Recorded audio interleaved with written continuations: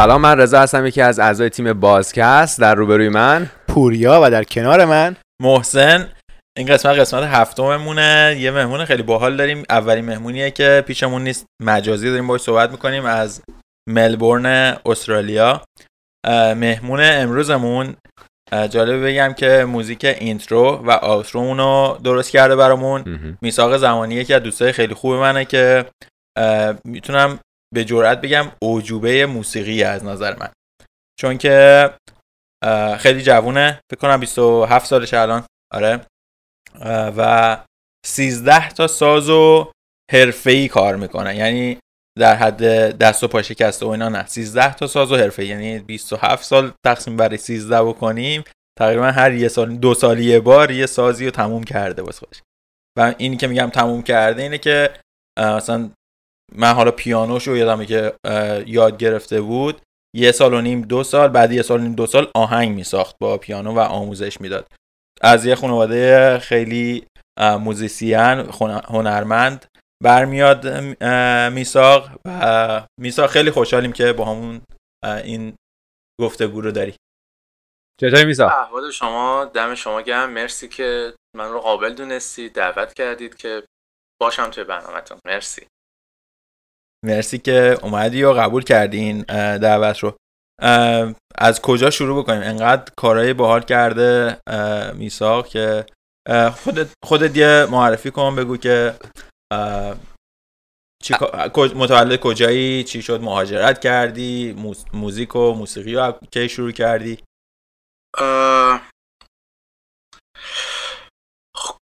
خب بچه بودم متولد شدم قاعدتاً. ایران به دنیا اومدم. ایران یعنی کرج، متولد شهر کرج هستم. بزرگ شده شهر کرج و خارج شده از شهر کرج، کلاً همش تو کرج بودم. بعد خب درس دبیرستان رو فقط خوندیم، دیپلممون رو گرفتیم. برای میوزیک خیلی اذیت شدیم، بهمون مثلا اجازه تدریس نمیدادن دیگه. بعدش هم خب درس دانشگاه هم که نمیتونستم بخونم دیگه، گفتم چرا؟ اینجا دیگه جام نیست. چرا؟ به علت اینکه من بهایی ام و توی ایران بهایی ها حق تحصیل ندارن. درسته. اولین سازی که میزدی چی بود که نمیذاشتن بزنی؟ توی اون تایم در اصل من اقدام کرده بودم برای تدریس، یعنی برای معلمی که اقدام کردم که لایسنس معلمی آدم بگیره. اونجا بود که مشکل وجود اومد که نمیدادن، یعنی لایسنس، یعنی گواهی تدریس نمیدادن. برای همین آموزشگاه ها نمیتونستن من رو هایر کنن به اصطلاح و استخدام کنن. این که اینجوری بود، اذیت میشدم دیگه. یعنی سر تدریس اول بود، ولی خب دیگه برای اجراها میخواستم برم یا آموزشگاه یا چیزی، تک و توک به مشکل برمیخوردم، ولی یه جاهایی باید یواشکی زیرکی رد میکردیم قضیه رو که کسی نفهم. یعنی مثلا توی آموزشگاه‌های موسیقی مثل حالا دانشگاه‌ها که اصطلاحاً میگن ستون مذهب داره، آموزشگاه موسیقی هم میخوای بری مثلا اون فرم پر کنی، ستون مذهب داره؟ خدا آموزشگاه نه. شما وقتی میخواید تو آموزشگاه تدریس کنید به عنوان یک معلم، نیاز به لایسنس تدریس دارید.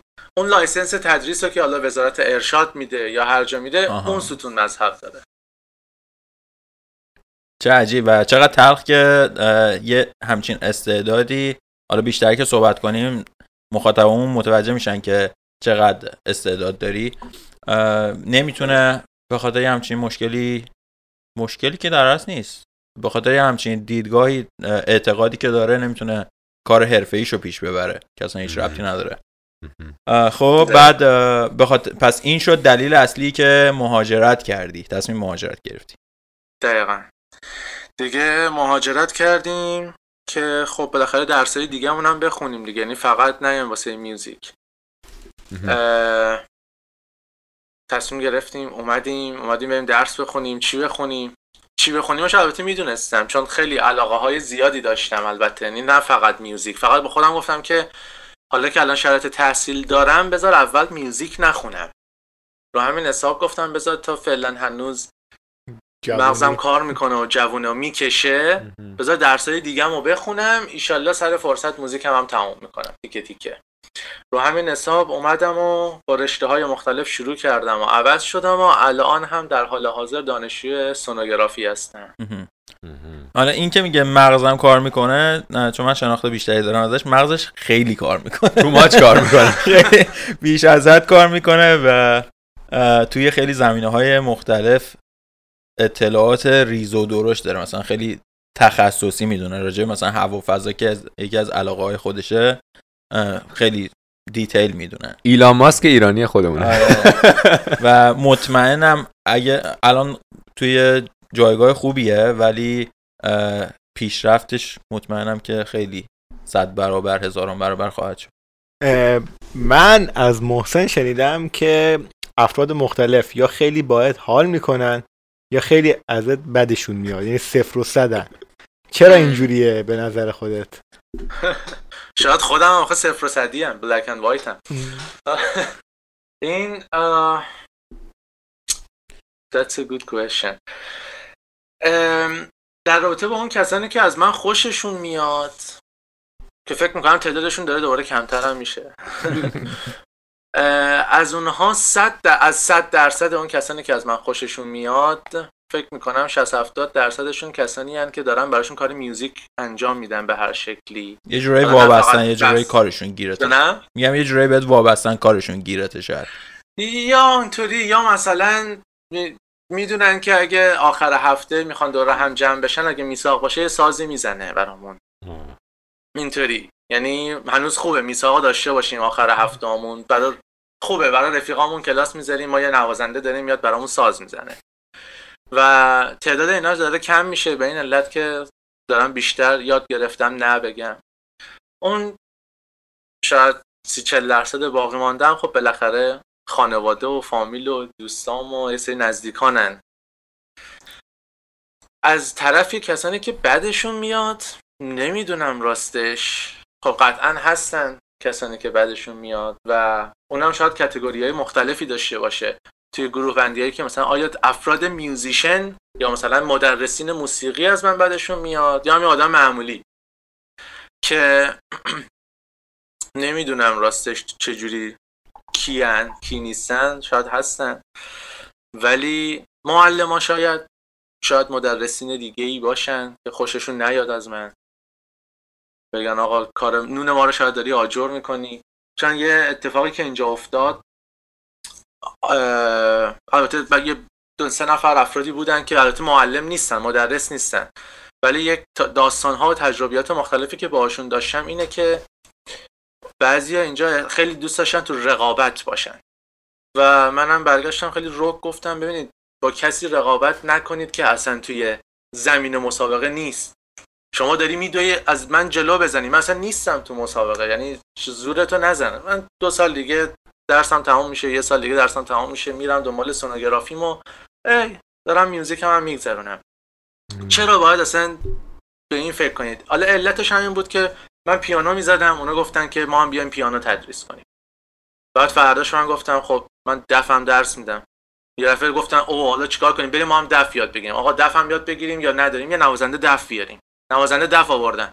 گفتم خب البته من ساکسیفونم میزنم اگه کسی خواست. آقا دوباره چی شد؟ دوباره نوازنده ساکسیفون یعنی هر چی می‌خواستن بیان من یه ساز رو می‌کردم.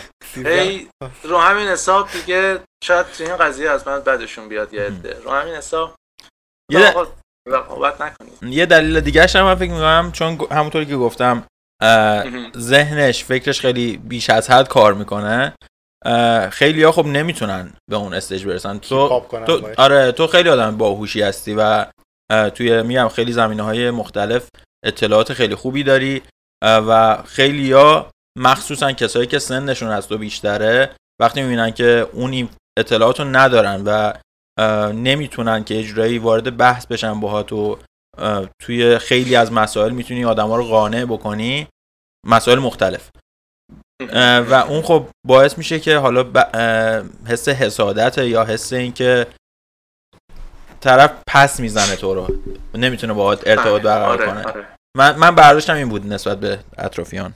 تو این زمینه من خب خیلی از دایره بیشتری از دوستام همه 40 پلاس اگه اشتباه نکنم، چون واقعا یه مقدار تو همسن سالای خودم یه ذره جوان‌تر از خودم و اینها، شاید به همین علتی که محسن گفتی یه ذره با هم نتونیم کانکت بشیم، نتونیم صحبت کنیم. یعنی چون من اصولا خودم آدمیم که هر جا هستم باید یک چیز مشترکی برای صحبت کردن داشته باشیم. خیلی نمیتونم، آدمی نیستم که الکی بشینیم که تموم بشه بریم. نه، باید حتما یه اتفاقی بیفته، یه اوتکامی، یه خروجی باید از اون دوره همی، از اون صحبت، از اون یه همچین خروجی رو همیشه دوست دارم داشته باشم.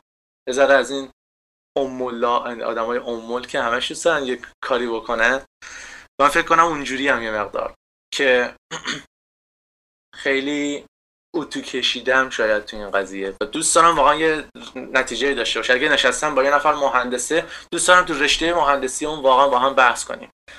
در صورتی که توی جوان‌های حالا تو چند سال گذشته کوچیک‌تر که بودم، بذاره جوان‌تر و نوجوان‌تر که بودم، همسنی‌های من و هم دوره‌ی من خیلی روی این قضیه با من کانکت نمی‌شدن. با محسن مثلا میشستیم از هوا فضا حرف بزنیم، همه میگفتن آقا چی داریم مثلا انیشتین فرقش با نیوتن چیه مثلا. این بود.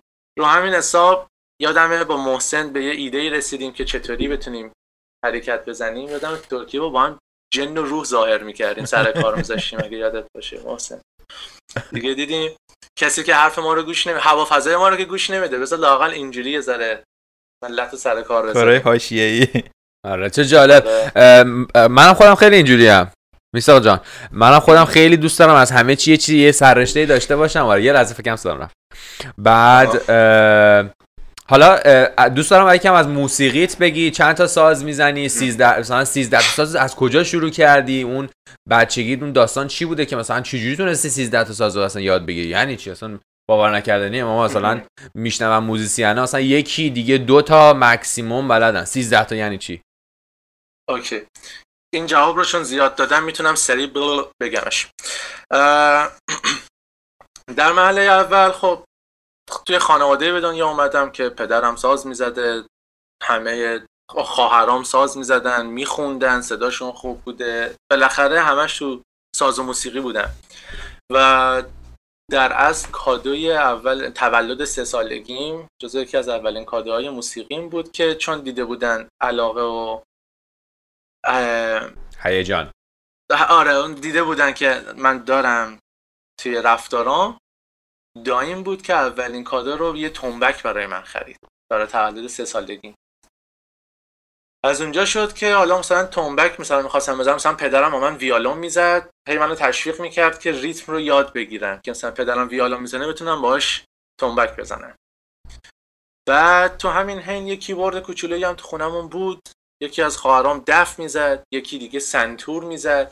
خود به خود من زیاد میدیدم، میگفتم خب بذار اینم امتحان کنم، حالا بذار اینم امتحان کنم، تا اینکه رسید به مرحله‌ای که خب مثلا یکی از خواهرام میرفت کلاس سنتور، تمام نمیکرد، میومد بیرون، من گفتم خب حیف، ساز که هست بذار من برم یاد بگیرم. بعد من میرفتم یاد میگرفتم، اینجوری میشد اون ساز رو یاد میگرفتم. یکی دیگه میگم میخوام برم فلوت، نمیرفت، گفتم حالا فلوت رو بده به من، میرفتم اون رو یاد میگرفتم، یا گیتار یا اینجوری یا اینجوری و اینطوری شد که خب تو ایران تونستم یه چند تا سازی رو فعلا یاد بگیرم، یه تعداد محدودی، تا اینکه رفتم ترکیه. یه 20 ماهی من ترکیه بودم تا بیام استرالیا.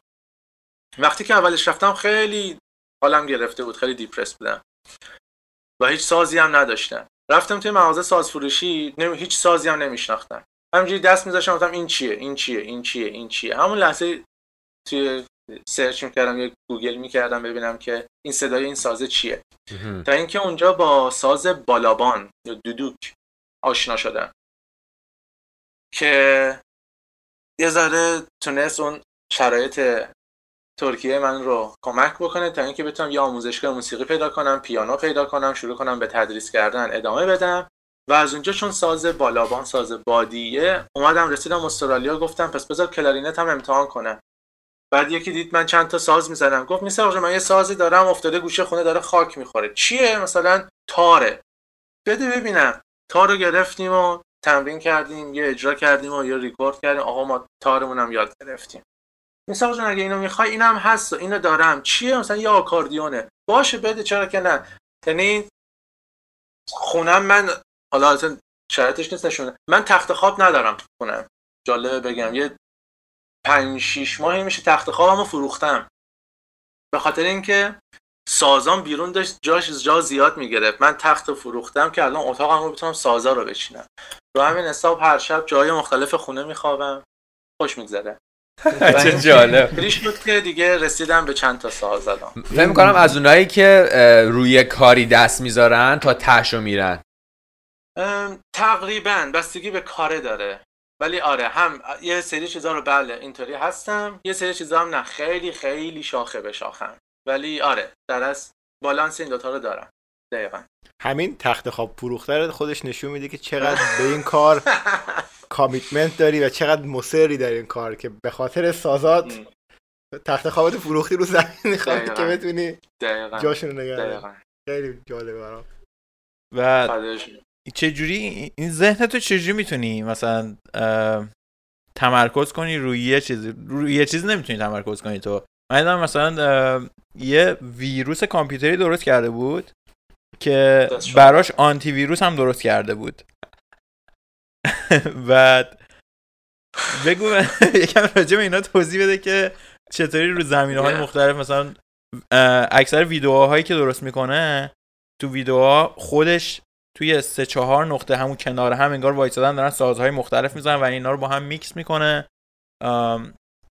و به هم دارن انگار نگاه میکنن، به هم دیگه لبخند میزنن، انگار مثلا خود میساق تو 4 تا شخصیت مختلف داره سازهای مختلف میزنه، به هم دیگه نگاه میکنن و با هم ارتباط برقرار میکنن، صحبت میکنن. خب اینم میدونم که 0 تا 100ش مثلا خودت کارشو میکنی، فیلم برداریشو، این که نمیدونم حالا اون اینا رو بیای میکس کنی با هم و که اصلا هیچ ربطی به ساز نداره، این اصلا فیلم سازیه یه جورایی. یا همون قضیه ویروس کامپیوتری که گفتم، یا چه میدونم هوا و فضا که انقدر اطلاعات داری راجبش، چی تو فکرته؟ چی جوری مولتی تاسکینگ میکنی؟ به خدا هیچی. یه ناتینگ باکس میگن آقایون دارن، بیشتر تایمات اون ناتینگ باکس هم، ولی چی میگذره اینه که یه چیزی که من متوجه شدم اینه که من به هر چیزی، هر گزینه‌ای، هر انتخابی یا هر رشته‌ای، هر مهارتی یک گزینه جالبش رو، دوست داشتنیش رو پیدا میکنم و خودم رو علاقه‌مند میکنم بهش. یعنی به جای اینکه بخوام چجوری بگم، به جای اینکه بگم من اینو برم یاد بگیرم خوشم نیاد بیام بیرون، نه، علاقه رو پیدا میکنم میرم یاد میگیرمش. به عنوان مثال همین دوست دارم کامپیوتر بدونم، دوست دارم تکنولوژی بدونم، دوست دارم فیزیک بدونم، دوست دارم پزشکی بدونم، دوست دارم میوزیک، همه رو چون دوست دارم و دوست دارم به نوعی ازشون استفاده بکنم، خود به خود گزینه‌های علاقه هام زیاده اینطوری. رو همین حساب دوران ترکیه بیکار میشدیم، یادمه مثلا یه مقدار برنامه نویسی انجام میدادم، گفتم بذار اینو کاملش کنم و خب شرایطی که اونجا بود، یه مقدار وایب های منفی که دور و برمون بود، بیکاری هایی که بودن یا آدم هایی که بودن، ما رو تشویق کرد تو برنامه نویسی یه مقدار منفی تر بشیم، ولی خب توبه کردیم، جبران کردیم. ولی اینکه یا مثلا در رابطه با یه چیز دیگه پرسیدیم محسن، یعنی به جای کامپیوتر یه چیز دیگه هم گفتی، یه گزینه دیگه فیلم سازیه. فیلم سازی. آره. خب مثلا اینم دوباره خودش داستان داره. این یک شروع خاصی داشت، یک شروع عاشقانه‌ای داشت، احساسی بود که دوست داشتم برای به نتیجه رسیدن یک اتفاق احساسی باعث شد که برم انیمیشن یاد بگیرم، فتوشاپ یاد بگیرم، بخوام واسه عکس ادیت کردن، ویدیو ادیت کردن و اینها، که خب شاید اون مسئله یک فیل بزرگی بود برای من، یعنی یک فیلیر بود، به نتیجه نرسید، ولی حداقل بعد از این فیل، یعنی همون خطا، نتیجه مثبتش این بود که حداقل ویدیو ادیتور بار اومدم که تونستم ازش استفاده دیگه‌ای بکنم، نه تنها ویدیوهای خودم بلکه برای کسان مختلف ویدیویی درست کنم یا کاری انجام بدم، انیمیشنی. ویدیوگرافرهایی هستن که ادیتور میخواستن، ادیتور میشدم براشون، برای ویدیوهاشون. حالا شده ویدیوهای عروسی گرفته تا کارهای کامرشال تا کارهای میوزیک ویدیو، که اینم شد یکی دیگه از گزینه‌های دیگه. یعنی مثلا من به جای پلن بی همیشه پلن بی سی دی ای اف جی رو دارم. یعنی یه جورایی تو چند تا پروژه رو هم دیگه کار میکنی من فکر میکنم، یعنی چند تا پروژه at the same time داری میبری جلو، درسته؟ دقیقاً. بعد IQ تو تا حالا چک کردی؟ نه. فکر میکنی بالاست یا پایینه؟ نمیدونم. یعنی نخواستم ریسک کنم. همش اینا دیدین توی اینستاگرام میذارن کسی پیدا شد IQش از بیل گیتس بالاتر، مثلا زده عدد 100 و خورده‌ای، بعد یه IQ تست میدم مثلا میگیرم 4، بعد میگم ولش کن بی خیال. دیگه دوست ندارم ریسک کنم، میگم ترجیح میدم حداقل همینجوری. ولی خب امتحان نکردم IQ تستو. اوکی. یه نکته جالبی گفتی که فیلمسازی رو احساسی شروع کردی، یعنی علاقه مند شدی بهش. جالبه که بدونی منم علاقم به فیلمسازی و تدوین یک شروع احساسی داشتش، یک شروع عاشقانه‌ای داشتش. با من؟ با تو نه. نه، یکی از علتایی که اون ویدیو رو با هم دیگه ساختیم این بودش که یک شکست عشقی نمیشه خورد، ولی ریجکت شده بودیم. دنبال یکی بود که اون طرف پا نمیداد. ریجکت شده بودم توسط یک فردی، خیلی بچه بودم. ولی بعدش هم همچنان هم که مثلا میدیدم موقعی که خیلی خوب کار میکنم به پیش زمینه احساسی داره، یعنی میخوام یک نفری رو ایمپرس کنم، یک نفری خوشحال کنم. دقیقاً. یکی رو مخاطب قرار میدادین. آره. مثلا تو عالم خودم یکی رو مخاطب قرار میدادم، میگفتم ببین دارم برای تو پیانو میزنم و شروع میکردم آهنگسازی کردن. دقیقاً. من همینجوری فیلم میسازم. و حالا با این همه با استعدادی که داری و خلاق هستی، چرا همه تو رو به چشم داداش نگاه میکنن؟ داداشیه. چرا؟ یه جوکی هم بود، فیلمی هم بود، میگفتن که این عروسکایی هستن فشارشون میدیم میگن I love you، من اونا رو فشار میدم میگه تو رو مثل داداشم دوست دارم.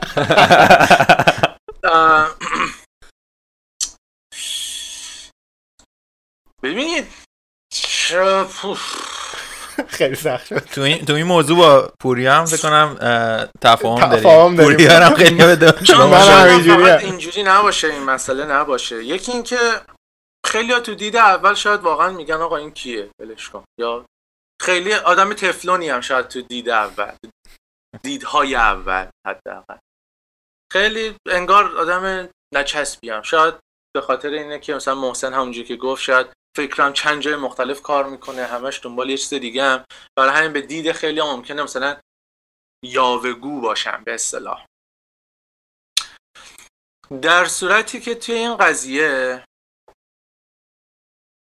مشکلاتی هم که توی ریلیشنشیپ هستن شاید برای من طالب وجود اومده، نداشتن وقت بوده. همه میگن آقا این ربط به اولویت بندی داره، ولی خداییش اولویت هم نیست. یعنی نمیتونم بگم که آقا چند تا چیز رو آدم نمیتونه اولویت قرار بده که.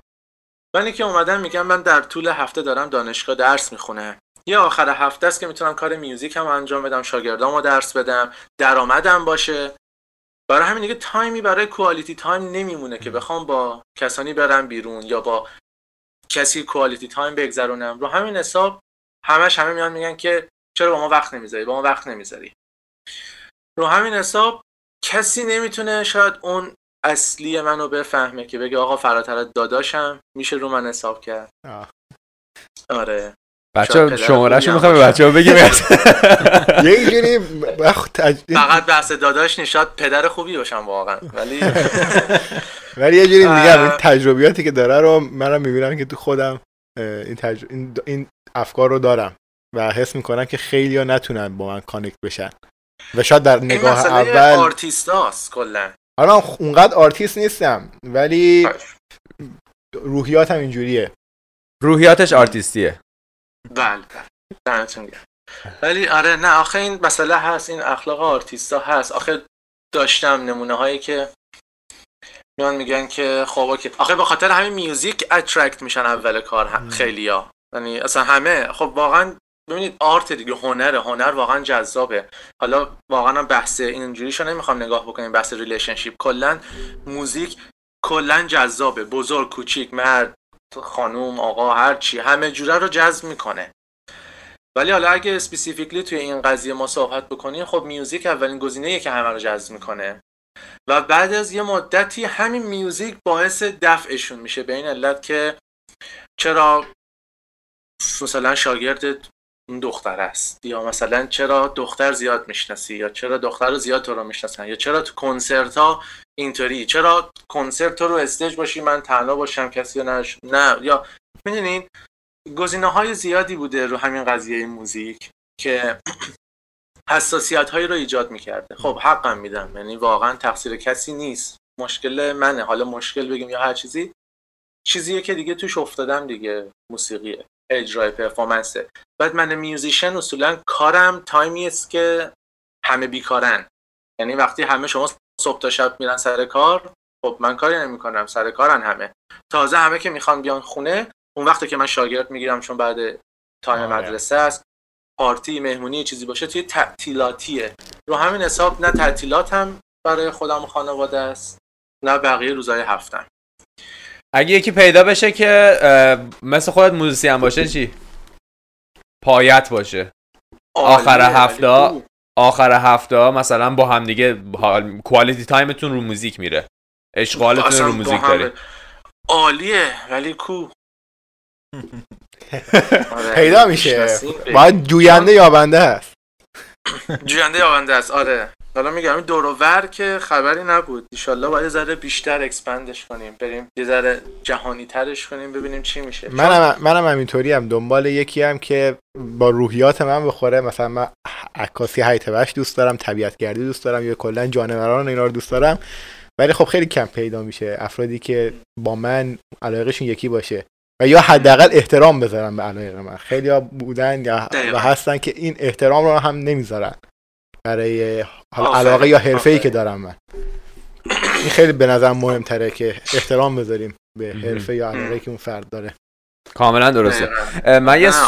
من یه سوالی که ازت دارم اینه که راجع به موسیقی بخوایم صحبت بکنیم، بریم توی بحث شیرین موسیقی. چیه که یکی از اصلی ترین داستانهای زندگیت، یعنی تو حتی حاضری که آخر هفته ها رو بذاری براش، اون چانس این که حتی مثلا دوست دختر داشته باشی و اینا رو کمتر بکنی، چون خیلی ها اونجوری دوست ندارن، میخوان تایم باشون داشته باشی، ولی بذاری برای موسیقی. چیه که چه احساسی بهت میده؟ یه صحبتی کردی راجع به این که گفتی وقتی تو ترکیه بودم چنین سازی رو یاد گرفتم، خوب بود. اون چیه؟ اون احساسا رو بهمون توضیح میدی که چرا مثلا یه موسیقی رو پیدا کردی خوب شد، یا اصلا داستانش چیه؟ یکی این که در حال حاضر اگه بگیم که چرا موسیقی اینقدر پررنگ شده برای من، یکی از اگه از بحث علاقه و پشنش اینا ما بیایم کنار، یکی از علتهای خیلی اولیش اینه که الان چون هنوز دانشجوی سونوگرافی ام، به عنوانی دارم توی اون برزخ زندگی دانشجویی زندگی میکنم، یکی از بهترین سورس آف اینکام، یکی از بهترین منابع درآمدم الان همین میوزیکم. رو همین حساب وقتی در طول هفته دانشگاه هم یه ویکند برام میمونه که بخوام تدریس بکنم، اون وقته که بله، خب اون یکی از بحث درآمدیشه که داستانش اینه. بحث علاقه چون مثلا من موقعی که داشتم میوزیک کار میکردم، درس میخوندم، مثلا لایف گاردم بودم تو استخر، مثلا نجات غریقم بودم، کار خوبی هم بود، ولی بعد یه دفعه فهمیدم که چرا فقط تدریس؟ حالا اگه از پرفورمنس هم بتونم درآمدی کسب کنم، این کار کنم اون کار کنم، فهمیدم آقا من این 2-3 ساعتی که میشینم تو خونه برای خودم پیانو میزنم، اگه همینا من برم توی یه کلابی، توی یه رستورانی، یه جایی اجرا بکنم، همون کار رو به جاش پیدم میشم، یعنی پرداختم میکنم. رو همین حساب دیگه کلا گفتم بذار این کارهای متفرقه رو استاپ کنم، همه چیم بشه میوزیک. اون وقت بود که یه دفعه پرفورمنس ها یه دفعه گور گرفت، پرفورمنس ها بیشتر شد، اجرای این بیشتر شد، اون بیشتر شد و بیشتر افتادم توی میوزیک و بیشتر تشویق شدم که کارم رو سطحش رو ببرم بالاتر، اینکه از میوزیک آکوستیک یه مقدار به میوزیک الکترونیک هم بیشتر بیام، مثلا اینکه یاد بگیرم با نرم افزار کار کنم، یاد بگیرم با میدی کیبورد کار کنم. مثلا شاید 1 سال و خورده که تازه شروع کردم. رو همین حساب این باعث شد یه مقدار بیشتر مدرن تر شم، مارکتی تر شم، بیشتر با موسیقی امروزی تر آشنا بشم ولی از لحاظ خود بحث خود اون ساز، خود اون فرکانس، اون صدا، اون عشق، اون علاقه، نمیدونم واقعا چی تو مغز منه، یه نرو، یه چیه اون قضیه، یه صدای خالی سیم خیلی منو تحریک میکنه. اصلا نمیدونم، به وجد به وجد میاره، به وجد میاره، واقعا به وجد یه صدا، یه موزیک میشه. یعنی اونقدری که من روی یک میوزیک، یه قسمت موزیک ممکنه من احساساتیشم، گریه کنم یا چه میدونم غلیان کنه احساسات درونم واسه یک دقیقه موزیک. شاید البته اینم خوب نیست اینجوری بگم شاید رابطه رمانتیک نیاره. یه دوست قدیمی که 150 سالش بوده فوت کرده، اونقدی من ناراحت نمیکنه، اونقدی منو احساساتی نمیکنه که یه واقعا یک دقیقه موزیک بخواد منو احساسی کنه. بعد یکی از چیزایی که من خیلی منو ممکنه دفع میکنه از مرد، از بقیه که بشم تو داداشی یا دیگه نیایم خونت یا از اینجور حرفا، من رو سازام واقعا حساسم، خیلی حساسم. آدمی نیستم که آدم عصبی کلا نیستم، ولی رو ساز یعنی فقط کافیه یکی مثلا بگه که این گیتارت ببینم آقا این دستش بخوره به گیتار، من رفتم رو هوا. یعنی میگم آقا این حرمت داره، دست نزن، این چیه، این چیکار داری میکنی، این چه وضعشه. این خیلی منو ناراحت میکنه. نمیدونم چرا، این واقعا یک غیرت ناموسی من رو ساز دارن. نمیدونم خوبه یا بده. تخت و فروختی رفت به ساز دادی دیگه. تخت مکان اینجور کاراست اصلا. مکانو برداشتی. آخه یه دو سه تا از دوستان و از شاگردان شیطون همین رو از من پرسیدن. یه دفعه گفتن که خب الان تخت نداری چی کار میکنی؟ چجوری اگه کسی بیاد چی؟ میگن خب من میرم. چرا اولا کسی بیاد؟ دو این که کسی هم که بخواد بیاد، یعنی دوی مرحله است که به قول شما میگین خودش میوزیشنه، خودش رو درک کنه و اینها. کسی هم که بیاد میاد رو زمین دوره هم هستیم.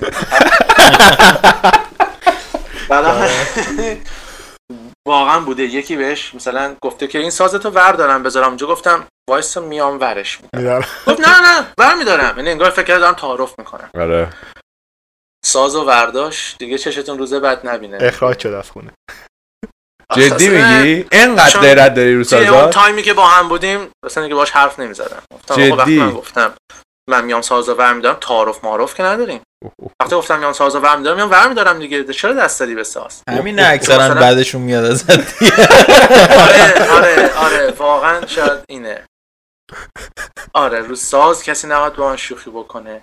توی اجرا هم همیشه وقتی اجرا میکردم دوست نداشتم واقعا سر صدا باشه یا چیزی، ولی خب دیگه الان دیگه نه دیگه. الان مجبورم وقتی دارم توی مثلا رستوران اگه پرفورم میکنم یا اگه رفتم توی یه عروسی جایی، فینرالی جایی، چیزی دارم اجرایی میکنم، دیگه هست دیگه، همینه دیگه، چیکارش کنم دیگه عادت کردم، پوست اون کلاف شده.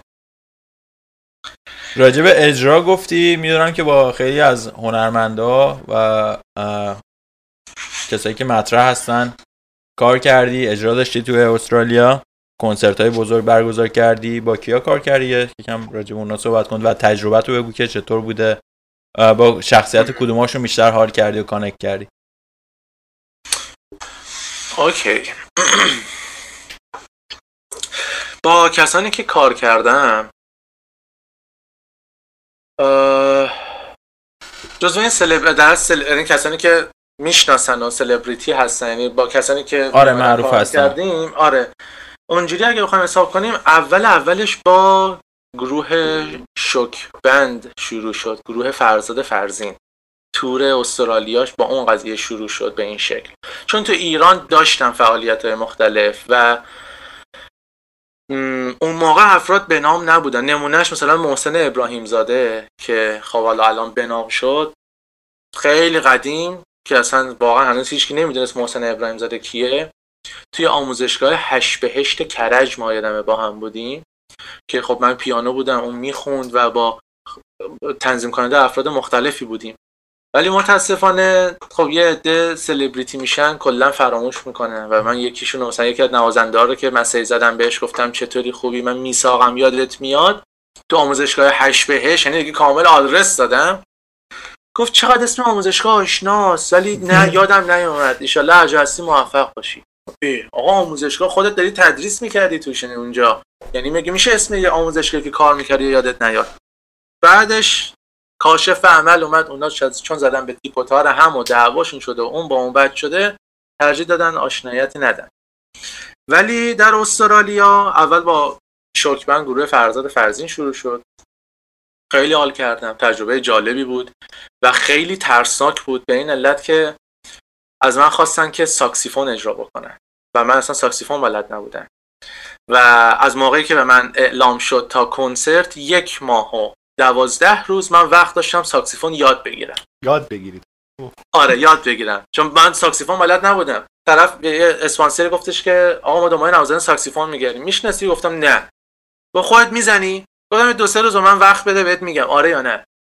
سریع رفتم یکی از شاگردای پیانو میدونستم توی مدرسه ساکسیفون میزنه، ازش ساکسیفونش رو قرض کردم، گفتم امتحان کنم ببینم واقعا صدا میده، چون من کلارینت میزنم ببینم چقدر شبیه. دیدم آقا من اصلا صداشم هنوز نمیتونم در بیارم. یه 2-3 روزی تو استرس بودم، بعد 3 روز دیدم حداقل میتونم یه آهنگ بزنم که زنگ زدم گفتم آقا حله من اجرا میکنم. گفت مطمئن؟ گفتم حله. از اونجا شد که من هر شب به خاطر سر و صدای سازم بعد میرفتم توی ماشین، میرفتم یه استودیومی اینجا از شبا تعطیل میشد، میرفتم تو پارکینگ استودیوم توی ماشین ساکسیفون تمرین میکردن که وقت همسایه ها اذیت نشن. 11 شب 12 شب ما انقدر تو ماشین ساکسیفون تمرین کردیم و مثلا فرض یه هفته بود مونده بود به کنسرت. من خونه داشتم خودم ساز میزدم، خواهرم هم اینجا پیشم بود، یه دفعه صدا فالش میشد، قیژ و قوژ میشد، خواهرم ترسید میگفت میسا یه هفته مونده به کنسرت تا هنوز داری اینجوری ساز میزنی. نه نگران نباش خیلی پررو بودم. و اتفاقی که افتاد اینه که من حداقل آهنگای کنسرت رو خوب بلد بودم، یعنی در این حد شاید نمیدونستم هنوز روی ساکسیفون 2 با ر فرقش چیه، ولی حداقل آهنگا رو بلد بودم، با گوشی زده بودم برای من فرستاده بودن. و پا شدیم رفتیم، اولین اجرامون هم بریزبین بود. رسیدم اونجا خوشحال که دیگه داریم با بچه‌های فرزاد فرزین نوازنده‌ها همه حرفه‌ای، یعنی من قراره کنار اینا ساز بزنم. اصلا یه وضعی بود. شب قبل کنسرت هم یه دفعه متوجه شدیم که 3 تا از آهنگای اجرا رو به من نگفتن. حالا منی که ساکسیفون پلیر نیستم، آقا من الان چیکار کنم حالا این ملودی جدیدو؟ خلاصه که تو همون اون شب من تا صبح داشتم ملودیای جدید رو تمرین میکردم که وقت صدا دوباره بیرونیا رو اذیت نکنه. تو همون اون خونه‌ای که بودیم تمرین طوری که من آهنگ رو نمیشناختم، فقط ملودی خودم رو میشناختم که اون رهبر گروه به من میگفت میسا الان وایسا این ملودیه هست مثلا تا مثلا اینجوری برام میگفت. گفتم خب گفت هم آقا 1 2 3 بهت گفتم بزن همین.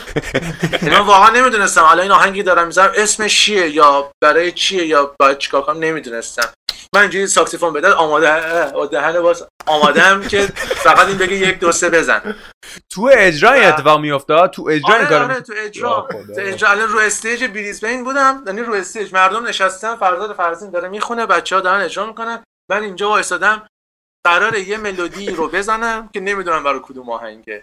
فقط به من آقا مهران که رهبر گروه بود، مهران خلیلی، به من یه دفعه مثلا من اینجوری آماده نوت‌ها آماده که میدونم یه ملودی قراره بزنم، اومده میگه که خب میسا اینجوریه، حاضری الان سین تموم میشه، حالا داره آهنگ اجرا میشه، این در گوش من یواش آره اینطوریه حالا 1 2 3 من شروع کردم به زدن.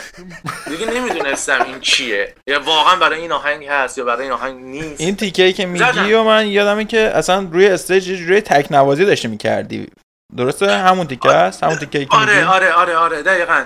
چون مثلا فیلمایی که دارم آخه جالبه، منی که نوازنده خیلی قدیمی ساکسیفون نباشم، میخوام به نوتا بیشتر دقت کنم، توجه کنم، فهمیدم که یک رقصی، یک حرکت و موومنتی خود فرزاد فرزین هم از من میخواد که مثلا به سمت هم باشیم، یه حرکتی انجام بدیم و بعد دوباره برگردیم به سمت جمعیت و اینها. و بله در اصل ملودیای ساکسیفونی که من داشتم تو کل کنسرت، خب میگم همه رو که من نبودم، مثلا 6 تا آهنگشو من داشتم که اون 6 تا آهنگ همه هم آره سولو بودن واقعا، یعنی تک نوازی داشتم. برای همین آقا بیا هم اکت رو تمرین کن، هم بیا رو ملودی فکر کن. برای همین این فیلمایی که فعلا شما تو اینستاگرام من دیدید اون فیلم خوباست، اونایی که فال شده رو نذاشتم. برای همین اجرای اول تموم شد، مهران خلیلی بهم گفت آقا دمت گرم، عالی بودی، من تو گوشی شنیدم، صداها عالی، جوس. نوازنده گفتن آقا خیلی تیون زدی. بعد من به مهران خلیلی رو کشیدم کنار، گفتم آقا ولی من نمیتونم، اینجا مونده باید بگم. گفت چی شده؟ گفتم راستش رو بخواید نگفته بودم تا الان، ولی من نوازنده ساکسیفون نیستم، خواستم فقط بگم خودم رو راحت کنم. گفت نه آقا دمت گرم، هر کاری کردی عالیه، ایول، بیشتر ایمپرس میشیم، دمت گرم، ادامه بده دیگه. آقا بعد اومدیم سیدنی و ملبورن و دیگه تور استرالیا رو تمام کردیم و بچه‌ها خیلی دوست شدیم، خیلی با همشون در ارتباطم، عالیه. یه 2-3 هفته ازش نگذشته بود، یه دفعه گفتن که آقا گروه چارتار داره میاد، نوازنده گیتار الکتریک نداره. چشم میایم، آهنگم میایم میزنیم. آچار فرانسه‌ای کلا هر چی کم بوده جبران می‌کنی. دقیقاً. اینجا اصلا جالبه دیگه، الان اسپانسرها وقتی هر خواننده‌ای رو میخوان بیارن میگن که آقا چه سازهایی توی گروهتون هست. اول ساز گروه ها رو نام میپرسن، بعد میگن که خب با من میگم میسا از این سازها کدوم انتخاب میکنی که ما اون نوازنده‌شون رو نیاریم، یه ذره هزینه سیو کنیم حداقل. بنده خدا گناه داره. نوازنده‌هایی که رفتن براشون همین بوده، یه سری نوازنده‌های اصلیشون رو آوردن، یه سری تک و توک نوازنده‌هایی که میتونستن نیارن برای پس انداز کردن هزینه، کم کردن هزینه ها دیگه. ما اینجا شدیم آشار فرانسه. هر کدوم مشکلات و سختی ها و خوبی های خودش داشت. من برای کنسرت چارتار آهنگی رو که برای من خروجی داده بودن برای تمرین، گویا توی خروجی آهنگ یه نیم پرده افت کرده بوده، ولی تو اجرا قرار بوده نیم پرده بالاتر باشه. نیم پرده چیه؟ من نیم پرده نوتی، یعنی مثلا اگه قرار بود آهنگ روی مثلا دو دیز مینور باشه، رو دو مینور واسه من آهنگ رو فرستاده بودن. چی؟ برای همین خیلی فرق نکرد. ما موزیسین نیستیم، نمیدونیم. نیستین. خب حالا مثلا اینه که صداش بلندی روی یه گام صدایی دیگه ای این آهنگ رو تمرین کردم، بعد توی اجرا فهمیدم که اینو مثلا من باید نوتامو عوض میکردم، باید یه ذره میادم بالاتر یا باید میافتم پایین‌تر، یه همچین کاری. اوکی. بعد من وسط اجرا گیج شدم که الان این آهنگو من باید چیکار کنم. خدا رو شکر اونجا من نه ملودی تکنوازی نداشتم، فقط قرار بود آکومپانی کنم. تو همین حین یه دفعه من آکورد اولو زدم رو گیتار، دیدم تو گوشی صدای درستی نیست رو آهنگ. گفتم چیکار کنم؟ آقا صدای سازو بستم، همینجوری الکی دستمو تکون دادم، رفتم کنار بیسیست نگاه کنم ببینم این بیسیستی داره از کجا میزنه، نوتشو پیدا بکنم. اینور اونور یه ذره صدا رو زیاد میکردم، صدامو بشنوم و اینها، ببینم دارم چی میزنم چی نمیزنم. یا فکر گامو پیدا کردم، گفتم آها آهنگ اینجاست. برگشتم سر جا، صدا رو بلند کردم بزنم، آهنگ تموم شد. داشتیم از این داستانا داشتیم. ولی بچهای بند چارتار، خدا آرمین گرشاسبی و آرش و اینها که اومده بودن، اصلا عالی، شخصیتشون خیلی عالی بود. یعنی یه کاری که اصلا به خودشون ربط نداشت، خیلی جالب، که قبل از اجرا اومده به من آرمین میگه که مثلا میساق جان خانواده اومدن بلیت گرفتن، گیرشون اومده اینجوری، اینا اصلا ربطی به این خواننده نداره، ربط به اون اسپانسر داره، ولی این براش مهم بود. خیلی جالب بود. گفتن بله دمتون گرم و اینها. بعد تمام شده گفته که میساق جون برو خانواده هر کی هست دوست اینا میخوای بیار بک استیج عکس بگیرن که ما میریم بیرون شلوغ میشه دیگه راحت باشن. یعنی یه همچین چیزایی رو کانسرن های رو داشت، یه همچین چیزایی رو کیر میکرد که خیلی جالب بود. من تو خیلی ها ندیده بودم، واقعا شخصیتشون واسه من عالی بود. دیگه ادامه دار شد، اومدیم امید حاجیلی شد، بعد اومدیم اندی شماعی زاده، با اینا من پرکاشن میزدم. اونا هم همین. بعد مثلا اندی هم خب آهنگاشون نمیدونستم چی به چی، یا اوردرش رو نمیدونستم. نوازنده درام بهم میگفت به من نگاه کن، یه میزان صبر کن بعد بزن. بعد یه دفعه اندی مثلا خودش برای من گایدم میکرد، مثلا میگفتش که میساق این بندریه، خب این آهنگ. بعد اگه مثلا اندی اینطوری میکرد، میگفتش که فقط اینجوری بهم نشون میداد، میگفت یعنی روی اون پرکاشن بزن. ولی وقتی میاد اینجوری میکرد میگفت یعنی رو داربوکا بزن، مثلا به جنوبیش کن.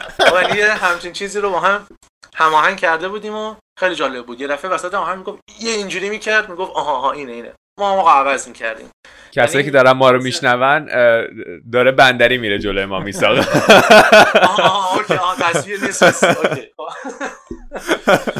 بندری بالا و بندری پایین. آفرین دقیقاً. یعنی اگه بندری ریز بود اینجوری یعنی با داربوکای جنوبی بزن، ولی اگه اینجوری بالا بود با همین پرکاشن معمولی. بعد چه جالب واقعا. رو همین حساب اجراهای مثل اجراهای اندی، اجراهای شماعی زاده و اینها که پرکاشن بودم، اصلا من تمرینی نداشتم، آهنگا رو نمیدونستم، اصلا هیچ نمیدونستم. چون پرکاشن جزء سازهای ضربی سازی است که دیگه واقعا آدم میاد بداهه نوازی میکنه، یعنی نیاز به تمرین نداشتم واقعا. رو همین حساب رفتم رو استیج، قراره بزنم، ساز بزنم، حالا چی بزنم خدا میدونه، انشالله هر چی که آهنگ اومد ما هم میزنیم دیگه. اینطوری بود. برای آرش و مسیح نوازنده جیمبهشون بودم تو چند تا از کارا.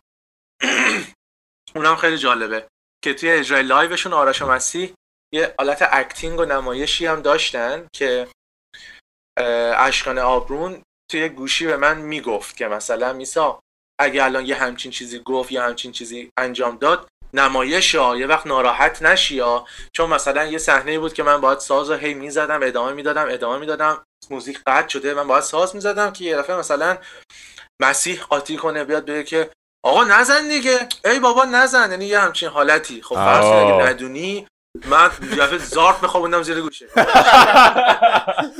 ولی بعد یه دفعه مثلا آره اشکان یه دفعه تو گوشم هی بهم میگفتش که میسا ادامه بده، این داره نمایش بازی میکنه، نمایش ها میسا. گفتم خب مرسی.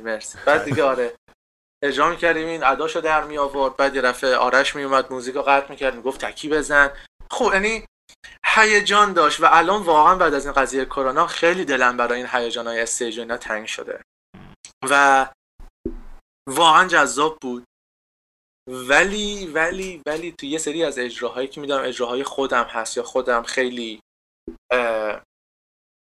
یا خودم ارگانایز کردم، برنامه‌ریزی کردم، کنسرت خودمه یا کنسرت شاگردامه یا کنسرتی است که خودم توش به شکل بیشتر اینوالو هستم، بک استیج نباید منو کسی ببینه.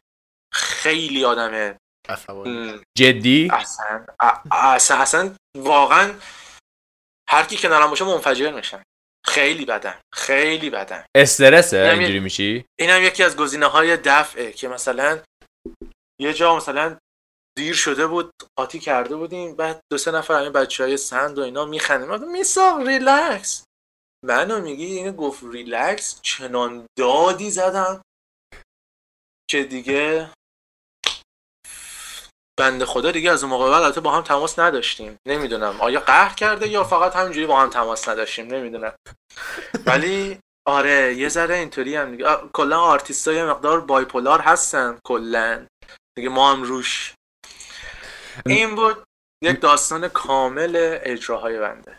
عالی، خیلی قشنگ بود، خیلی جالب بود. ببین اون ما علیرضا طباطبایی داشتیم چند قسمت پیش و علیرضا طباطبایی خب درامر گروه آریانه و بود در واقع. بعد ایشون مثلا اگه تو ویدیوهاش هم دیده باشید خیلی حال میکنه، قشنگ معلومه که داره لذت میبره وقتی اون سازو میزنه. خودت چجوری؟ خودت وقتی داری ساز رو کنسرت حالا رو اجرایی خیلی تمرکزی و خیلی مثلا جدی تو کارت چهره‌تو ببینن میگن خیلی جدیه یا نه داری عشق و حال میکنی و با ریتمش داری میری و انگار یه چیز عادیه برات؟ خیلی بستگی به اون کنسرت، به اون قطعه و به اون ساز و به اون ژانری که دارم انجام میدم داره. وقتی که کنسرت کلاسیک دارم اصلا میلرزم، خیلی جدیم و واقعا هم استرس دارم. چرا؟ چون قراره بیام یه قطعه مثلا چه میدونم بیام بشینم یه ساعت سونات های بتهوون بزنم یا قراره بیام مثلا پرلود فوگ های باخ بزنم. اون استرس داره واقعا و خیلی آدم جدیم. و وقتی که من یه همچین کنسرت کلاسیکی رو برگزار میکنم اودینس قاعدتا نیومده شات بزنه رو هوا باشه بیاد برقصه، یعنی اودینس خاص خودش رو هم جذب میکنه. برای همین شخصیت ها، رفتارها هم توی یه لولی است که خب همه توقع دارن من جدی باشم، منم جدی کارمو میکنم و واقعا موقع اجرا لذتم توی کارهای کلاسیک کمتره راستش رو بخوایم، چون از یه طرف اشتباهه، چون میخوام فوکس کنم اشتباه نشه، ولی فوکس کردن بیشتر باعث میشه که من اشتباه هم بکنم. فقط کافیه این وسط یه اتفاقی بیفته واقعا خودم رو از دست میدم، یعنی یه نوت اشتباه میزنم دیگه کلا خراب میشم. نمونهشو داشتیم که یه اجرای اپرا داشتیم، من آکومپانیمنت پیانو بودم، داشتم پیانو میزدم روی این استیج، این بالا از این کولر مرکزی ها بوده، یه دفعه شروع میکنه به کار کردن این ایر کاندیشنر، من تمام نوتام روی پیانو که اینجوری چیده بودم کنار هم قطاری همه میریزه. بعد حالا من اینجوری دارم پیانو میزنم، هی میگم خدا این نوته چیه، مثلا افتاده رو زمین، دارم بقیه‌اش رو زمین نگاه میکنم، خواننده داره ادامه میده، چیکار کنیم؟ خیلی بد بود. مثلا یه دفعه همینجوری وسط آهنگ یه جوری قطع کرد. یا یکی از رسیتال های فردی که خودم داشتم شخصی، یه آهنگی رو وسط کار متوجه شدم کل مثلا یه صفحه نیمش رو یادم نمیاد، همونجا وسط کار یه ماسمالی کردم، تمامش کردم رفتم. ولی اگه میدونم اجرای پاپه، اجرای توی گروهیه که سازی است که راحتم، یعنی درسته تسلطم رو پیانو زیاده ولی قطعه‌ای هم که اجرا میکنم بالاست. ولی الان بیان بگن که آقا رو همین پیانو یه کار ایرانی بزن، دیگه ما اصلا دیگه نه استرسی نه اشتباهی، میزنیم میره، ترتمیزش میکنیم، ماسمالیش هم میکنیم، هیچ کم نمیفهمه. اونو لذت میبرم چون خودم اون وقت به عنوان شنونده ساز خودم رو میشنوم، نه به عنوان اجرا کننده. اون وقت از کارهایی که میکنم حال میکنم، یه دفعه یه آکوردی عوض میکنم به خودم میگم جون دمت گرم، حالی دادی بهمون، مثلا چه کار باحالی کردی، ایول. قربون صدقه خودم خیلی میرم اون وقت. تو مراسم همینجوری خودمونی شده فقط به خاطر اینکه فقط به خاطر ساز زدن دعوت بکنن، مثلا حال نمیکنن فقط چون ساز میزنی برای اینکه سرگرمش کنی؟ دوستام عروسیش بود، من عروسی یکی از دوستانم بود. این یک مثال، یه دونه مثال، البته میتونم چند تا دیگه هم بزنم ولی یه مثال. عروسی یکی از دوستانم بود، گفتش که ببین میخوام بیای توی سریمونی قبل از عروسیمون یه پیانوی اجرا بکنی. ایشالله این قسمت رو نبینه یا نفهمه. بعد گفتم که چشم، من میام برات پیانو میزنم، بالاخره رفیقمی دیگه. بعدش فرداش من گفت میساق مثل این که برنامه outdoor فلان و اینها، پیانو ایندوره نمیشه و اینا. گفتم حیف شد دیگه، ببخشید دیگه، حیف شد ببخشید. یه دفعه یکی دو ماه بعدش استوری چند تا دیگه بچه‌ها دوستام دیدم که عروسی ایناست، پس چرا من دیگه دعوت نشدم؟ من که دعوت بودم، چرا دیگه بهم زمان ندادن؟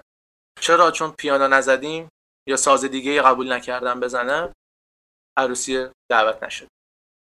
رو همین حساب این اتفاقات هست. یکی زنگ میزنه میگه تولدمه. خب آقا این همه سال منو میشناسی، چرا الان باید تولد دعوت کنی؟ فرداش مامانم خیلی دوست داره وقتی شما آکاردیون میزنی، میشه بیاری؟ نه دیگه الان دوباره خب هر سال تولد داره این بنده خدا، خوب کوشم نیستم دیگه، تمام شد. یا یه دوست خواننده اپرایی داریم کار آواز کلاسیک، بهش گفتن که تولدمه، بیا برام تولد بخون. آقا طرف خیلیه. من اوایل که اومده بودم اینجا یه اجرای انجام دادم توی یه برنامه خیلی خصوصی کوتاه، یه دو سه تا آهنگ اجرا کردم. یکی اومد خیلی جدی، آقا من هیچ پیانیستی به خوبی شما ندیدم تا حالا، یه آهنگی هست هیچکی نتونسته تا حالا واسه من بزنه ولی فکر کنم شما بتونی بزنی. گفتم چیه؟ گفت اگه اشتباه نکنم این آهنگ هست اقرب زلف کجت با قمر قرینه. آقا اینو گفت من یه جوریم شد، یعنی گفتم خدایا داره شوخی میکنه یا منتظر بودم بخنده بگه ها دارم ایسکات میکنم یا هر چیزی. دیدم نه این جدیه.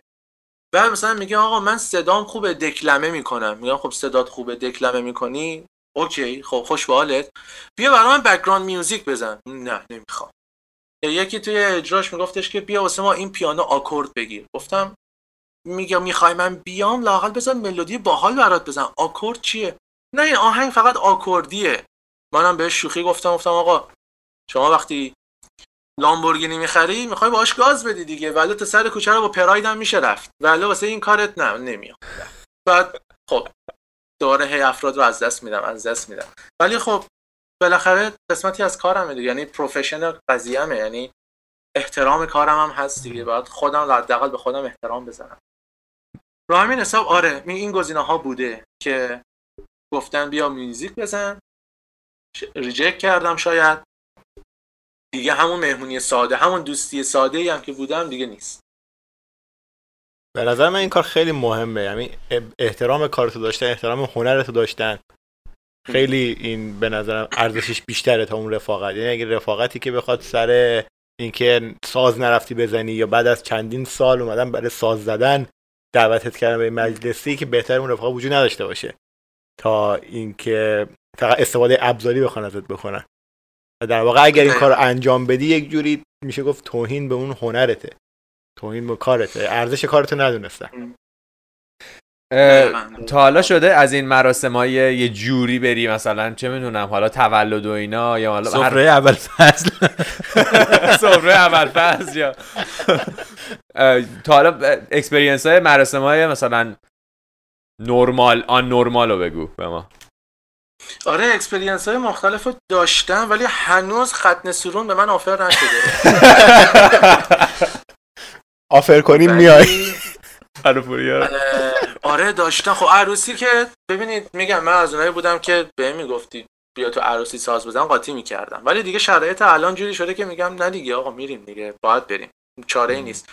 عروسیش هم ما میریم، سازم میزنیم، یعنی میریم ساکسیفونمون رو میزنیم، نیمبونمون هم میزنیم.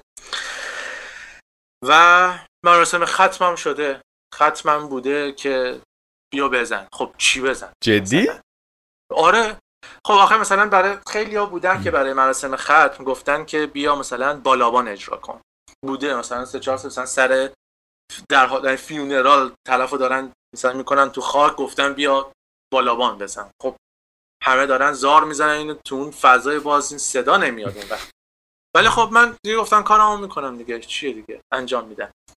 یا میخوان مثلا یک دکلمه‌ای بکنن بالابان بزنم یا هر چیزی. بعد یا بوده گزینه‌ای که اومدن گفتن که بیا دف بزن.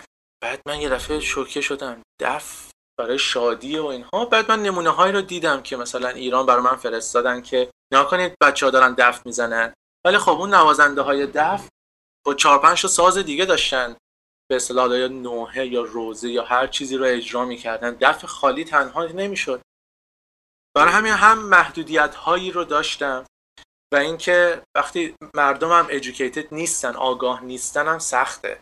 یکی میاد تو شاگردا میاد میگه که من بچه‌مون هر موقع آهنگ میذاریم میرقصه، برای همین میفهمیدیم موسیقی دوست داره، آوردیمش کلاس پیانو. اصلا چه ربطی داشت؟ خب ببرش کلاس رقص. برای همین این آگاهی‌ها چون متاسفانه کمه توی فرهنگ ما، یه سری آفرای عجیب غریبی میشه، خیلی میشه که مثلا موقعی که داره تابوت میره پایین این کارو کن، اینو بزن، موقعی که بیرونه این کارو کن. بابا ای دیگه بله داشتم، زیاد داشتم. خب ببین یه چیزی که من دوست دارم بدونم راجبش اینه که کاراکتر این کسایی که باشون کار کردی حالا معروفن یا محبوبن، کاراکتراشون نمیخوام حالا نام ببری، ولی میخوام بدونم که کسایی که معروف میشن بیشتر آیا یه کاراکترهای خاصی دارن یا مثلا یه جورین، یا یه کاراکترهای مثلا چه میدونم. اتفاقا خیلی نکته جالبیه که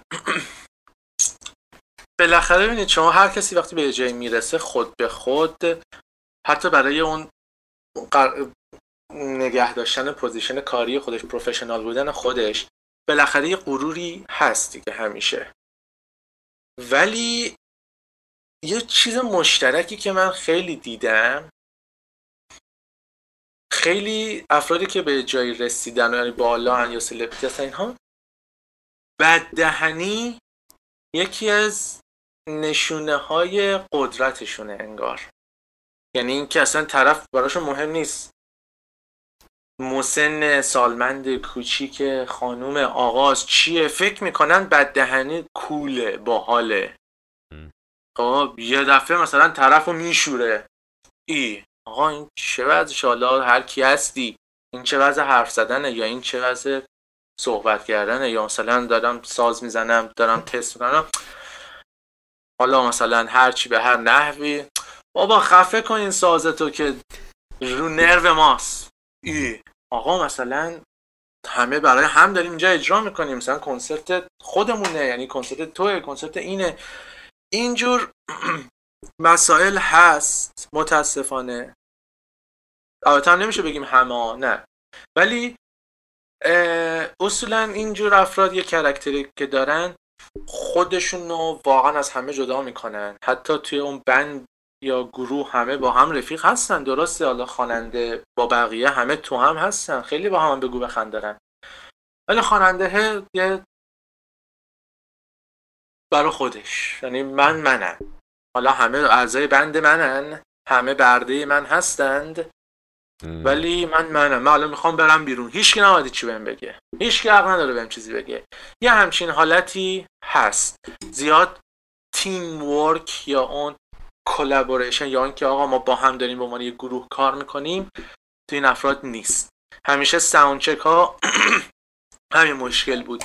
همیشه ساوند چک انجام میشد، نوازنده ها همه کاراشون رو میکردن، خواننده هر موقع دلش میخواست میومد مثلا، یا مثلا ملت اومدن تو سالا نشستن، خواننده هنوز نرسید اصلا ساوند چک کنه، برای همین اومدیم و اون پشت دیپ 1 2 3 1 2 3 گفت و چه میدونم میریم میخونیم. یعنی خیلی آقا من اینم.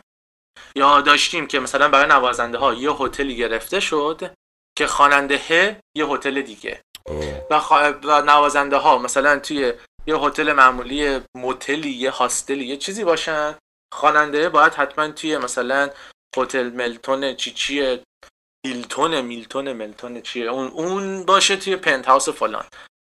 آره از این اداها زیاد دارن. بعد آیا مثلا کار جالبی هم انجام میدن؟ مثلا من گروه پایدار رو نمیدونم میشناسی یا نه، عرفان رپرن. آها بله. خب مثلا اونا قبل اجرا مثلا دور هم جمع میشن، یه چیزی به هم میگن، مثلا دستشونو میگیرن رو هم دیگه، و این مثلا دیدی گروه های تیمی از اونجور کارا مثلا تو یا زهرا میگن یا زهرا برو بریم یا علی گفتیم و عشق آغاز شد. ولی نه اگرم دارن، مثلا ببینید من میدونم که مثلا فرزاد فرزین توی گروهش جزو یکی از خلاق ترین گروه ها هستن توی ایران، به خاطر کارهای نمایشی که انجام میدن، به خاطر دکوراسیون هاشون، به خاطر اکتینگ هاشون. مثلا فرزاد فرزین روی استیج داره میخونه، یه دفعه غیب میشه، از وسط جمعیت در میاد. آره مثلا از این اکتای جالب دارن، ولی به خاطر امکاناتی که در اینجا هست اینا نمیشد باهاشون انجام بشه قاعدتا. چرا؟ چون اونا ایران یه دفعه میرن بزرگترین تیم دکور و بزرگترین تیم کارگردانی و همه رو دارن، جمع میکنن یه همچین کاری میکنن.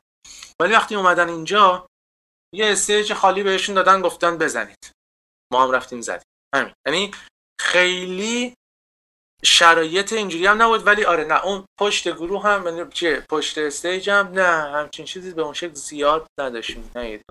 بریم آقا دمتون گرم بریم.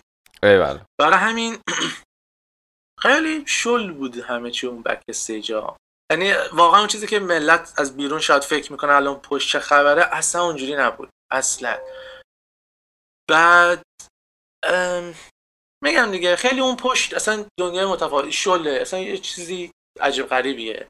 من خودم سر اجرای آرش و مسیح توی گوشی به من صدا میکردن که الان کجاییم کجا نیستیم، آهنگ بعدی بیا حاضر شو بیا حاضر نشو. بعد من چون اوردر رو نمیدونستم که یه آهنگ تمام میشه میام بیرون، بلافاصله دوتا بعدیش دوباره منم. فکر میکردم آهنگ بعدی دوباره فاصله داده. یه دفعه آهنگ تموم شد و من دارم خودم تو گوشی میشنوم، حالا من بک استیج هم دارم میشنوم که آهنگ داره چجوری پیش میره اینا. یه دفعه گفتن میثاق. آقا الان میثاقی در کار نیست، چون من دستشویی ام آقا، ببخشید یه دفعه. ولی یه دفعه آقا مثلا تو دستشویی بودیم، هی آقا میثاق کو، حالا وسط مونده دارن یه ذره وقت میکشن، آقا میثاق کو، آقا وایس صبر کن آخرشه دیگه. خیلی واقعا میگم اون پشت خیلی همه چی شل و ایزی گوینگیه انگار، یعنی چیز خاصی نداره. یه دفعه میری یکی اونجا رو زمین نشسته پای موبایلشه، حالا مثلا طرف درامره نوازنده یکی اونجا داره خود، خیلی اون پشت پرت و پلاس اینجوریه، خیلی اونجوری که شاید تصورش هم بکنیم نیست از بیرون. مرسی میثاق، باحال بود صحبتمون. هدف کاری چیه به عنوان مثلا صحبت آخر اگه چیزی داری؟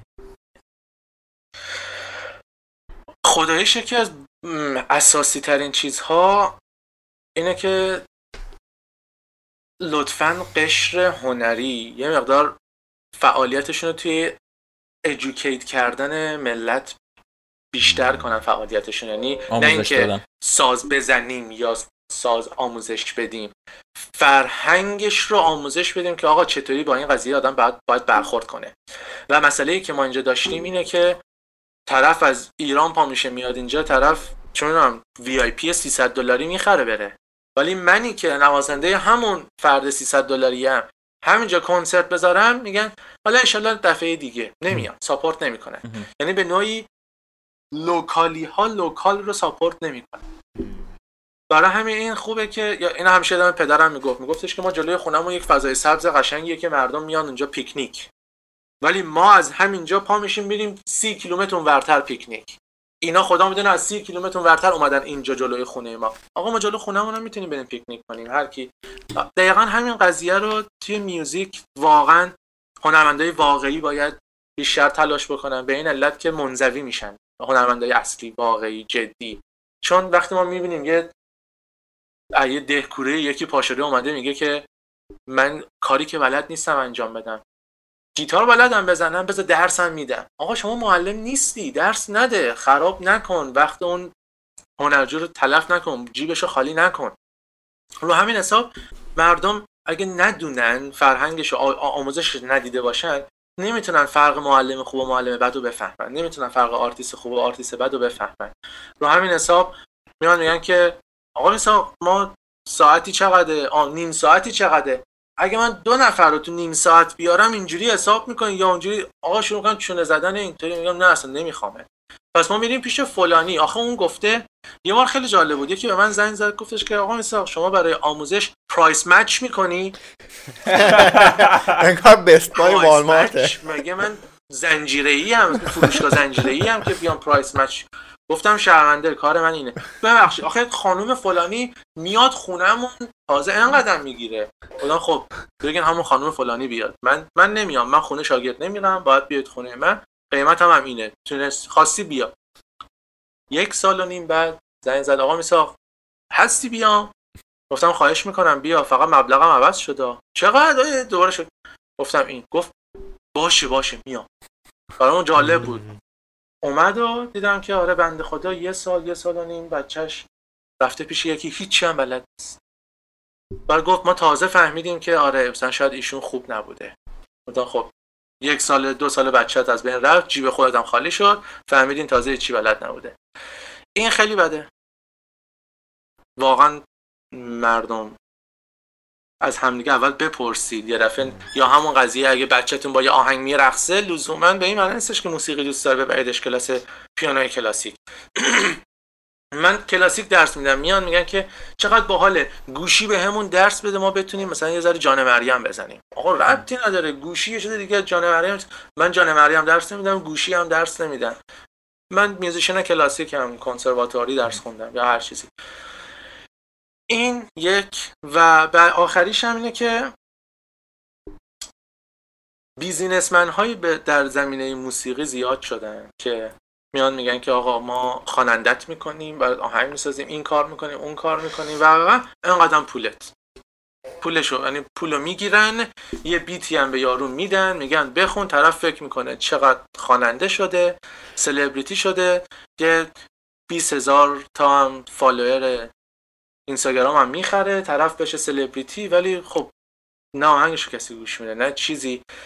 مسئله اینه که اینجور افراد سودجو خیلی زیاد شدن این روزها که حواسمون واقعا باید باشه. برای همین واقعا میخوام هنرمندای واقعی دورنشینی عقب نشینی نکنن، گوشه‌گیر نشن، بیان و واقعا یه خودی نشون بدن، بیان بگن که مشکل چیه. چون متاسفانه اینه که اون بیزینسمنه که هیچ چی بلد نیست، اونا پرروترن، یک آرتیست خجالتی تره، برای همین میگه آقا اینا کیان، ولش، میره از صحنه محو میشه. درسته. این ادوایس هایی که میتونستم بدم در سطح خودم این بود. مرسی ما حالا ازت درخواست میکنیم که یه سازم برامون بزنی. اگه این سازو نزنی پادکست رو پخش نمیکنیم. یه چیزی میخواستم ازت بپرسم راجع به دودوک که یه اسم دیگه چی بود؟ بالابان. مثلا اسم آذریش و آذری ترکیش هست بالابان. آره. همون ساز ارمنیا بهش میگن دودوک و کردها بهش میگن نرمنی. کردای ایران. چون شاید خیلی آشنا نباشن با این ساز.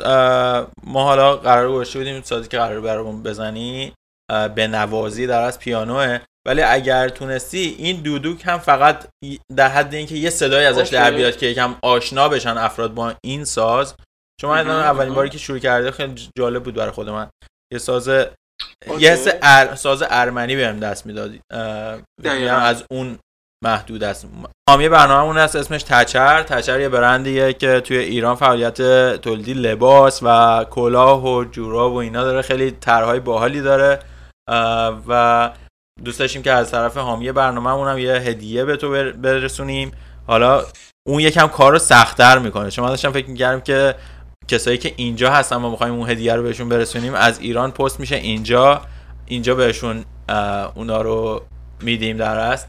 ولی توی که اون سر دنیا هستی باید فکر کنم از ایران یه مرحله بیاد اینجا و ما یه مرحله بعد دوباره برسیم به دست تو، ولی یکم طول میکشه. ولی خلاصه این هدیه رو ما تقدیم تو میکنیم. مرسی که این وقت رو در اختیار ما گذاشتی. دستتون درد نکنه، دمتون گرم، واقعا برام با ارزشه. چشم. پس بزنید من چون یه دفعه unexpected بود دودوک. آره فقط سخت نگیر، فقط می‌خواستیم یه صدایی فقط شنیده بشه ازش. و مخاطبای ما هم ما رو میتونن از اپل پادکست، گوگل پادکست، پادبین، کست باکس و اسپاتیفای بشنون و ویدیوهای ما رو از یوتیوب ببینن. حمایتی که از ما میشه کرد اینه که فقط نظرات و پیشنهاداتتون رو ما بدین. هیچ نگاه حمایت مالی نداریم ما به این برنامه و از مخاطبمون درخواستی نداریم. فقط اگه بتونن یه همچین حمایتی بکنن، ما رو معرفی کنن به دیگران، نقدمون بکنن، نقد سازنده. آره نقد سازنده، اون نظراتی که دارن و مهمونهایی که دوست دارن ما دعوت بکنیم و بهمون بگن، موضوعاتی که دوست دارن صحبت بکنیم و بهمون بگن، این بهترین حمایت ماه. با ما هم میتونین از پیج اینستاگراممون بازکست با 2 A در تماس باشین و میریم که یه صدای دودوک با بالابان رو از میثاق بشنویم و با قطعه آخرش که پیانو هست برنامه‌مون رو تموم کنیم. مرسی.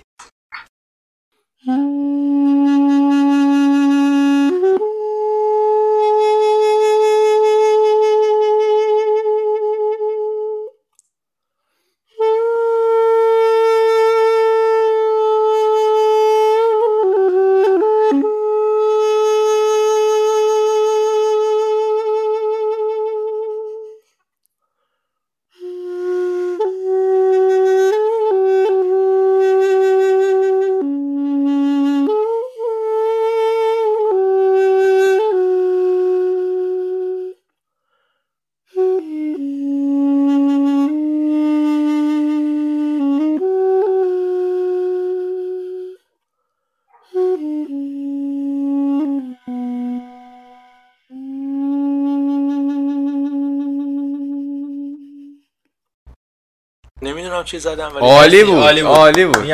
خواستیم شنیده بشه این نوساز و با قطعه آخرم در خدمت هستیم. ما رو مستفیض کن.